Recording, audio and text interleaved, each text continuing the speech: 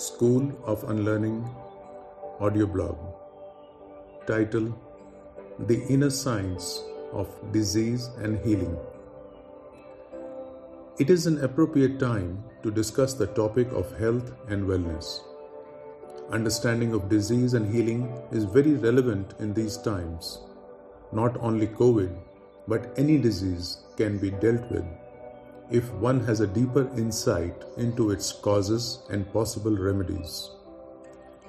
We will cover the physiological factors in this blog. In part 2 of the same blog, we will discuss the role of mind and the energy body in healing. Understanding the body.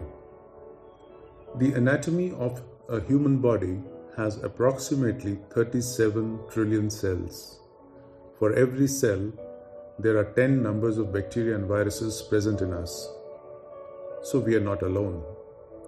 We have 37 trillion cells and 370 trillion germs on us.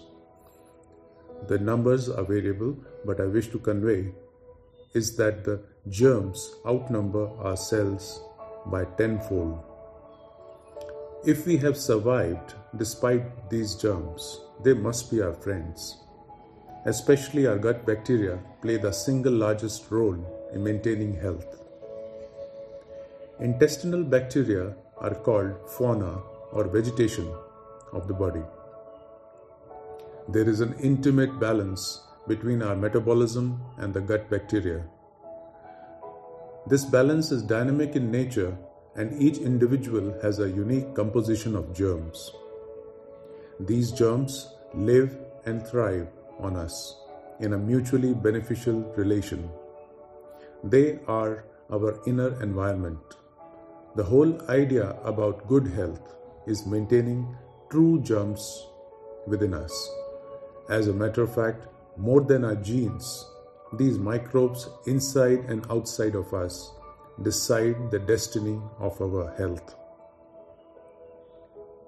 Why disease happens? This delicate balance between we hosts and the germs is often disturbed by our lifestyle. What we eat, what we think, what our habits are, whether we exercise, whether we have stress, whether we cleanse ourselves, and so on. No two bodies will ever have the same fauna. Due to transgression of good habits and attack from other pathogens, we fall sick. At any time, we have several potential diseases in us. They remain dormant due to the immunity we have and the germs within us. It is like good and bad germs. When the good ones win, we thrive, and when the bad ones win, we get diseased. We will save the spiritual explanation of it in the next blog. Nocebo effect. So many times it happens that if you don't trust the doctor, the treatment also doesn't work.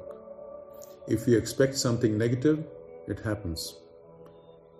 And you get the feeling, see, I knew it. Fear and apprehensions can very well induce diseases.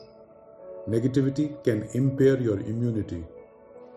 It is a well-known phenomenon that grief, anger, jealousy, hatred, and stress can cause ailments. Fear can easily put you in jeopardy. It is very important that you do not fear. Treatment of disease. In the event of a disease, we go to a doctor. He has to be very judicious in use of antibiotics. Our impatience usually does not allow us to wait for the nature to take its own course of 3 to 4 days in which the body raises its temperature, fever, and fights off the infection. We first rush to bring down the temperature. We rely on the crutches of chemicals which indiscriminately kills most of our gut fauna. All the good and bad germs are killed, which explains diarrhea during medicinal use. The balance is disturbed, thereby further compromising the immunity. It takes about a month to achieve the natural fauna of the intestine.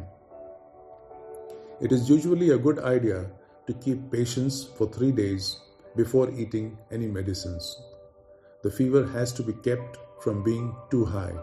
Otherwise, fever is the sign that body is fighting off the invaders. Role of placebo in healing. Principally, what cures is the placebo effect. This is a well-known phenomenon wherein the belief can cure. After the money is spent on a treatment and you have been patiently heard by a doctor, you are convinced about the positive outcome. Healing begins to happen. Faith is eventually that cures. Faith and belief release endorphin hormone in the brain that removes pain and discomfort. That further strengthens our belief in the medicine. It is no wonder that modern medicine will not let you seek other areas where you may invest your belief and achieve the same placebo. A popular quote goes like this: "It takes 7 days to cure a cold with medicines and a week without it." In the next blog, we will discuss the role of mental and spiritual power to remain healthy. Till then, eat well, preferably more raw vegetables and fruits, sleep well, exercise well, and meditate. Realigning consciousness with School of Unlearning.